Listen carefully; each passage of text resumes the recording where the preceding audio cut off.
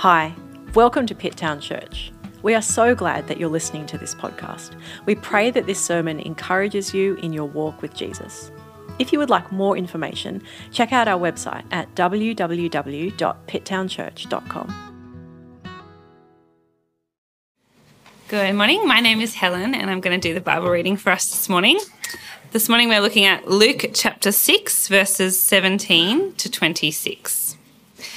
If you don't have a Bible, you can scan the QR code on the back of the seat in front of you and it should pop up there, or you can follow along on the screen behind me. So Luke chapter 6, starting from verse 17.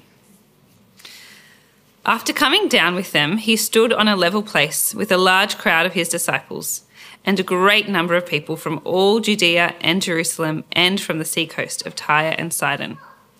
They came to hear him and be healed of their diseases, and those tormented by unclean spirits were made well. The whole crowd was trying to touch him because power was coming out from him and healing them all. Then looking up at his disciples, he said, "Blessed are you who are poor, because the kingdom of God is yours. Blessed are you who are now hungry, because you will be filled. Blessed are you who weep now, because you will laugh. Blessed are you when people hate you, when they exclude you, insult you, and slander your name as evil because of the Son of Man. Rejoice in that day and leap for joy. Take note, your reward is great in heaven. For this is the way their ancestors used to treat the prophets. But woe to you who are rich, for you have received your comfort. Woe to you who are now full, for you will be hungry. Woe to you who are now laughing, for you will mourn and weep. Woe to you when all people speak well of you, for this is the way their ancestors used to treat the false prophets." Well, I wonder what you think success looks like to you. You know, how do you measure it? It all feels very subjective, I think. You know, you look at the people around you and you can think, I'm not as successful as that person, you know, I'm not as well off as that person over there. You know, we compare ourselves to others around them. And also it changes as you get older and maybe as you have more experiences in life. I remember when I was a kid watching the 1994 film Richie Rich. Oh, what a film. And I remember seeing that film and watching this kid thinking, that's success. That's the life. You know, I wanted to have the things that this kid had. He had a McDonald's in his house. Oh, you know, as a kid, nothing could be better. You're like, whatever food that you wanted, your most favorite food, which was always Macca's, of course, you could have that whenever you wanted it. He had a computer in his room. Oh, crazy. He had a fax machine as well, you know, send and receive documents. So good. And, you know, he had all of these gadgets and gizmos. He even had, this was like sci-fi technology in 1994. He had a dad tracker. And so he knew at like any time he could check where his dad was in the world and find his location. Oh, sci-fi. This will never come to reality, right? Well, of course we know, and I know now as an adult that like, Uber Eats means you can get whatever food that you want whenever you want it delivered to your door. And, you know, you can have a computer in your pocket because your phone's so much more powerful than anything was in 1994.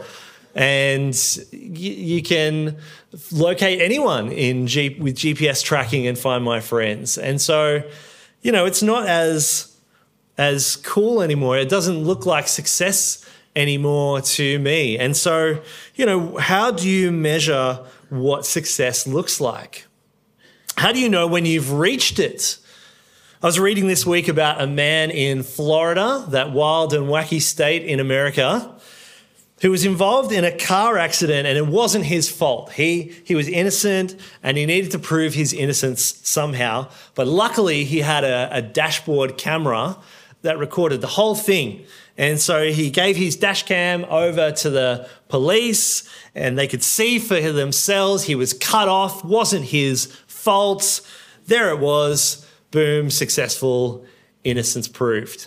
However, However, the dashcam recorded more than just that altercation that day.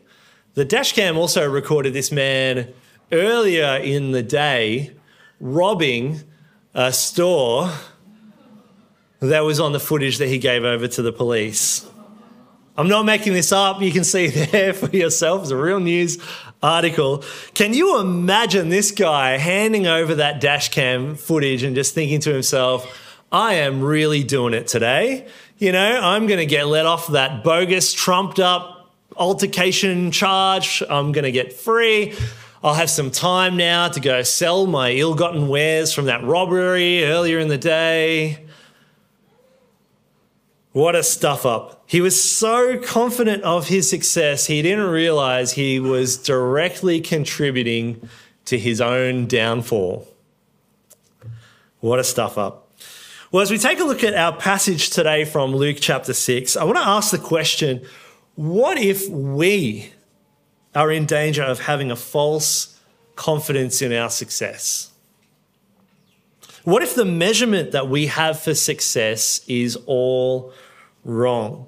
What if we're in danger of being just as naive as this Florida man here in the ways that we're pursuing success? What if they are actually directly contributing to our downfall? Well, how about we pray to God that he'll help us as we look at his word today? Let's pray.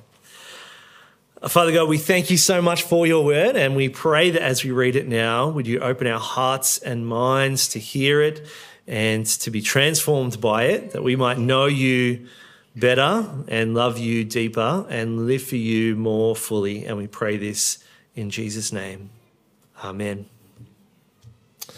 Well, last week we left off with Jesus having a teaching moment with the Pharisees and the scribes that were around him. He was revealing to them that he was someone pretty important. He revealed to them he was the Lord of the Sabbath. And we heard from Nathan how the Pharisees had gotten God so wrong. They got his character and his laws so wrong, they were missing seeing God right there in front of them, in the person of Jesus, just as he was teaching them and correcting them. And then after this encounter, we read Jesus went up to a mountain and he camped out for a while and he was praying up there.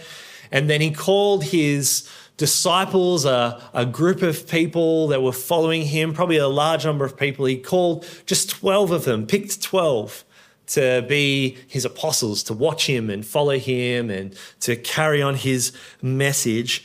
And then he was praying, he was then picking, and now we see he comes down the mountain to this level place and begins preaching. And you might have been a bit confused as we had our Bible reading before reading he was on this level place, because we might remember Jesus preaching something like this on a mountain, the Sermon on the Mount. And in Matthew chapter 5, he writes about Jesus preaching a Sermon on the Mount with some blessings in it, the Beatitudes. And so there's a bit of debate around this Sermon on the Level. You know, is it the same? Have Luke and Matthew just gotten it a little bit wrong? Have they forgotten the location and just thought about that differently? Have they got some of the details different and remembered? Because there's a bunch of similarity. But most theologians and preachers tend to agree, and I think this is right, that this isn't the same message as Matthew has in chapter 5 that Luke is now recording here in chapter 6. The general consensus is that this is a different time and a different place with some different wordings and emphasis between the two. Now, maybe Jesus had some similar things he was teaching and had a talk that he appropriated. We don't know why they're different. And look, maybe you just don't care, and that's okay too. But if you do, I thought it'd be good to clarify. But also, it's important that we know not to read Matthew's account into this passage that we're looking at today, this sermon on the level place. They are different, and they're different for a reason. So we read in verse 17, it says, after coming down with them, with the disciples, he stood on a level place with a large crowd of his disciples and a great number of people. I'm just going to pause it there because I think this is pretty wild. This phrase, a great number of people, a great number, is the same phrase Luke uses back in chapter 5, which we were looking at not that long ago. You might remember this story of Peter fishing, and he's been fishing all night and he wasn't catching anything. Jesus is like, let down your net, and Peter's like, okay, I guess I'll do it again if you say so, and he holds it out there, and then he pulls in a great number of fish. And that's the exact same word that Luke used then. He pulled in a great number of fish, and it was so hard to put it into his boat, and it was so hard, so difficult. What a miracle. And then Jesus says to him, follow me and I'll make you a fisher of people. And what we see here is Jesus doing exactly that. He is here gathering a great number, not of fish, but of people around him. A large crowd of disciples, a great number of people from Judea and Jerusalem, and it says from the seacoast of Tyre and Sidon. And you can see, hopefully from the map there, it might be a bit difficult to see, but I've color-coded it. You can see the orangey, reddy section there of Judea. This is the whole region there, and above that is Jerusalem in that upper third there, and then all the way up the top, a couple of black dots up there for Tyre and Sidon. Basically, everywhere in this area is where people have come from. And there's the location pinpoint on the map there where Jesus is currently preaching from. Luke is stressing here this is a huge crowd, not just from the major city, not just from one big area in Judah, not just from the seacoast, but from all of this place. People have come to see Jesus. This great number of people. Jesus himself is being a fisher of this great number. And we read in verse 18, they came to hear him and be healed of their diseases. And those tormented by unclean spirits were made well. The whole crowd was trying to touch him because power was coming out from him and healing them all. I mean, this is unlike any of the healings that we've read so far in Luke. This is mass healing of a huge multitude of people. Jesus is healing them all. Power is just coming out of him. What an incredible scene that we're seeing here. His inner 12 there right with him, his disciples, crowd of them gathered around, and then a huge crowd from far and wide. I mean, you just imagine what it'd be like to be there, right? And to be one of his disciples or his apostles, to be like right there with him. You'd feel so special seeing this huge, powerful scene of people just being healed of sicknesses and diseases, cast out of spirits, just all over the place. And we read that in the midst of this, Jesus looks at his disciples and he says to them, he says to them, blessed are you who are poor, because the kingdom of God is yours. Blessed are you who are hungry now, because you will be filled. Blessed are you who weep now, because you will laugh. Blessed are you when people hate you, when they exclude you, insult you, and slander your name as evil because of the Son of Man. Rejoice in that day and leap for joy. Take note, your reward is great in heaven, for this is the way their ancestors used to treat the prophets. We read that Jesus, in the midst of this huge crowd, this mass healing going on, power coming out from him, turns and says these things, these blessings. Now, we don't tend to use this term very much every day. Maybe you might use the word blessed, hashtag blessed, or someone sneezes and you do the polite thing and you say, oh, bless you. Well, we don't tend to use bless or blessed very often. But it just means in this context and in this passage, the word blessed means to be fortunate, worthy of congratulations, means happy, blissful. And I think it reads a little different when you read it like that. Because if the word blessed in this context means these things, it's like Jesus is saying, how fortunate are you to be poor? You ought to be congratulated, you who are hungry. How happy for you who are weeping. How blissful for you who are hated. It sounds wild, right? Is Jesus saying that this is the measure of success? Poor, hungry, weeping, hated. Well, we need to be very careful that we don't miss some important things that are going on here.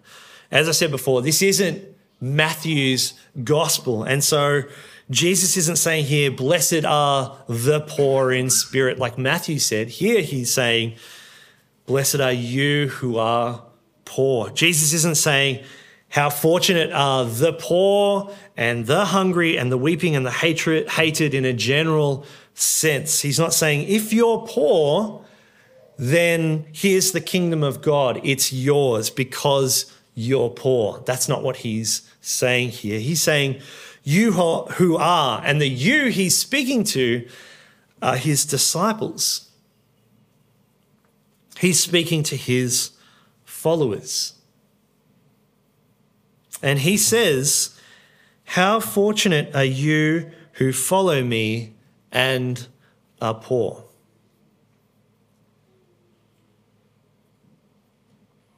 Which is still wild and still full on. And we need to be really careful that as we read this, we don't end up treating Jesus' words like the Pharisees treated God's words. This isn't Jesus saying that everyone's better off going hungry and starving themselves. That would be the Pharisaic way of reading this. You know, what must I do to be to be blessed? How can I adopt a behavior or rules or whatever that has nothing to do with God, just in order to receive the benefits of God? And you can see how ridiculous that sounds. And so if you walk away from today thinking, right, so if I have money, I need to make myself poor, that will make me a good Christian, that will make me blessed, then you've missed the point and you started to think like a Pharisee. If you walk away from today thinking, you know, you need to give up food for a few days, make yourself really hungry, that will please God, that will make you blessed. Or, you know, you think, I just need to be a jerk to as many people as possible. You know, being hated by others will make me blessed, then you've missed the point. Jesus says you are blessed because of Christ. He says that really clearly in the fourth blessing here, verse 22. He says, blessed are you when people hate you, when they exclude you, insult you, slander your name as evil because of the Son of Man. It's not because you're being a jerk.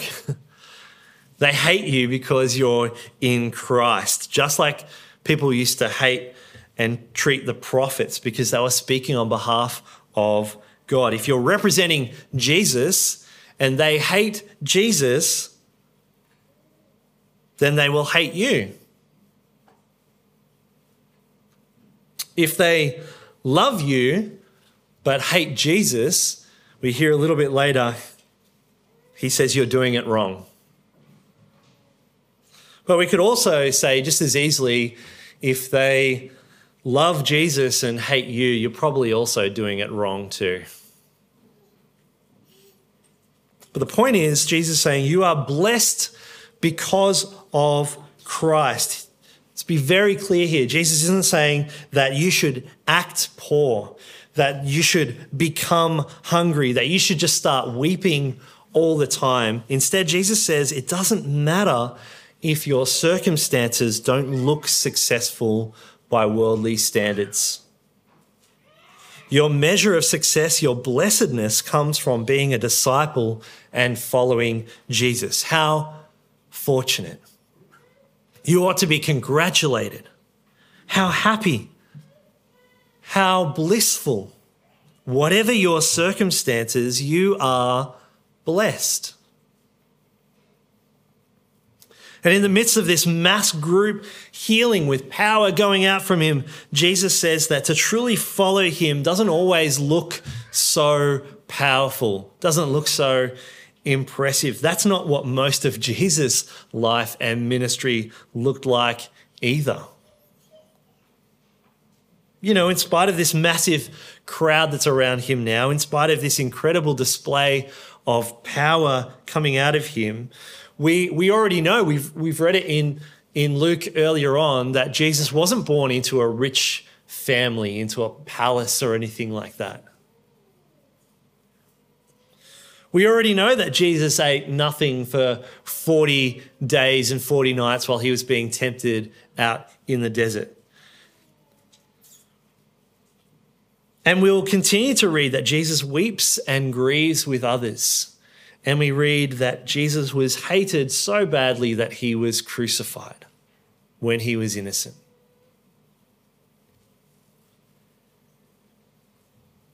And so we can know that this is true for us, that we are blessed because it was true for Jesus. In spite of circumstances, if you're a disciple of Jesus and you follow him, then you are blessed. That might be really hard to hear today. I'm sure that there are people in this church who are hurting all kinds of ways and from all kinds of things. You know, maybe it's cost of living. Maybe you're going through a particular grief and struggle at the moment.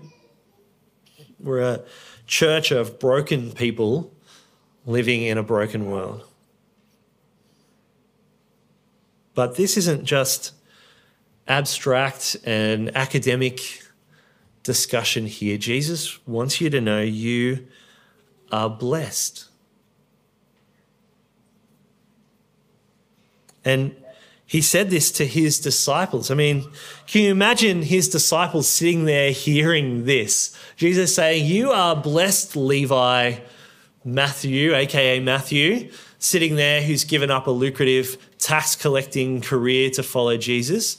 He says, you are blessed, Simon, Peter, after you've just given up the biggest catch of your career, you know, your fishing career is just picking up, giving it all up to follow Jesus. He's saying to his disciples there, you are blessed, who have just been accused by the Pharisees and their scribes for eating heads of grain on the Sabbath. They've been accused before of eating with sinners and tax collectors and not fasting like John's disciples have. And Jesus says, you are blessed. No doubt there's more and more stories of this from Jesus' disciples, this large crowd of disciples around him. He speaks to these real people who have experienced genuine hardship on account of him and will suffer so much more. You can read about the lives of the disciples if you want to find out just how much they suffered for Jesus. And he says that they are blessed because they're his disciples. And if you're someone following Jesus today, Jesus says, whatever circumstances you find yourself in now, it doesn't define you. Your circumstances don't define you. It's your relationship with Jesus that defines you. And if you're in Christ, even if your present circumstances are not great, the reality is the kingdom of God belongs to you. You will be filled. You will laugh. You will leap for joy and rejoice. If you are in Christ, you are blessed. It's so incredibly liberating, just as much as it is countercultural and wild and wacky to hear, because that's not what the world says. That's not what we hear day in and day out, is it? That's not what we hear from people who have no hope in the Lord. And it's so, I think, incredibly hard not to be lured in to that way of thinking in our lives, how the world sees riches and fame and fortune and success. And it's so very tempting to be like the Florida man and to start pursuing some idea of success that's misguided and it's actually directly contributing to your own downfall. And so Jesus has some woes to share with his disciples as well. He says in verse 24, "Woe to you who are rich, for you have received your comfort. Woe to you who are now full, for you will be hungry. Woe to you who are now laughing, for you will mourn and weep. Woe to you when all people speak well of you, for this is the way their ancestors used to treat the false prophets." Woes are a statement of caution. It means what grief, what wretchedness, how tragic. What calamity. What grief, you who are rich, you have already received your comfort. This is so countercultural. What wretchedness to have lots of money and laughter and possessions and power and prestige. And it sounds weird, right? But those things are only valuable now if you have no hope in Christ and if you have no hope in then. Jesus is still speaking to his disciples and he says, "Woe to you if you abandon him to seek after these things. Woe to you if you also think that your circumstances define you and your circumstances seem good in a worldly sense. What grief to you who are satisfied with the riches of this world, with seeking comfort in this world, because you can't take it with you into the kingdom where they are utterly worthless. You'll have received your comfort now and you will find none then." That's a woe. What wretchedness to you who are so satisfied and full now that you miss out on Jesus' promise that no one who comes to him will ever be hungry. No one who believes in him will ever be thirsty again. That's a woe. How tragic, you who laugh and seek happiness and do all you can to avoid pain in this life and unhappiness in this life, that without Jesus, all it will lead to is grief on Judgment Day. That's a woe. And what calamity when people speak well of you, when you're really well liked, but without Jesus, you're missing out on hearing your Maker and your Creator saying, "Well done, good and faithful servant." That's a woe. And these things, riches and fullness and laughter and joy, they aren't actually terrible things in and of themselves. They're great things. They're all a reflection of God and his kingdom, right? Like when you read that, riches and laughter and joy and fullness, that's what God promises us. That's what God gives us. But therein lies the danger to seek after these things and replace the true source, the true person who gives it to us. To be rich in this life and in that pursuit of success, you stop following the Lord Jesus, who himself gave up the riches of heaven for the sake of others. To be full in this life and in that pursuit of success, you stop following Jesus, who invites everyone to the banquet table of God. To be laughing all the time in this life, when in that pursuit of success, you stop following the Lord Jesus, who grieved with others and teaches us to grieve our sin and repent from it. And to be well spoken of in this life, that in that pursuit of success, you stop following Jesus, who is hated and despised by those who love this world more than God.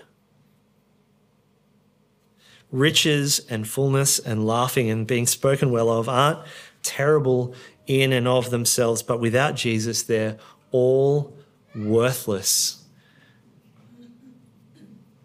All these things our world and our society tells us are the most worthy pursuits in life are the very things Jesus says are woes.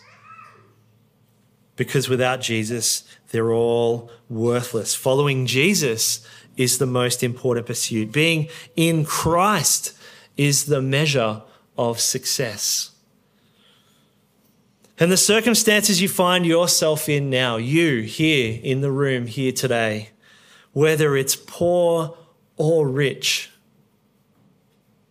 whether it's hungry or full, weeping or laughing, hated or loved, none of them define you. It's your relationship with Jesus that defines you.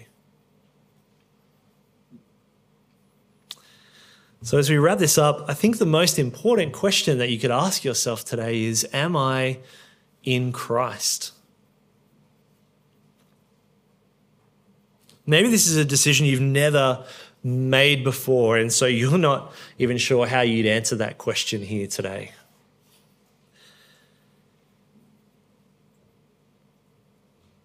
Are you in Christ? It's so great that you're here with us today. I think God has brought you here for a reason to hear this message. And this is the most important question that you will ever answer. Even though Jesus was speaking to his disciples and said these things, we read that there's a large crowd of people from all over the place that have gathered here and hear Jesus, and all people are welcome and invited to follow him and become his disciple. Are you in Christ? Because if you're not in Christ, then the kingdom doesn't belong to you and there's just poverty. If you're not in Christ, then you who are hungry have no claim to the promise to be filled. If you're not in Christ, then this life can only give you all the comfort you'll ever get, all the fullness you'll ever get, all the joy you'll ever get. And for many of us, that is quite tragic. And it will still be without all the fullness that God offers in this life and the next. Are you in Christ? And if you are a disciple of Jesus, will you commit to helping one another keep following him? Because in this room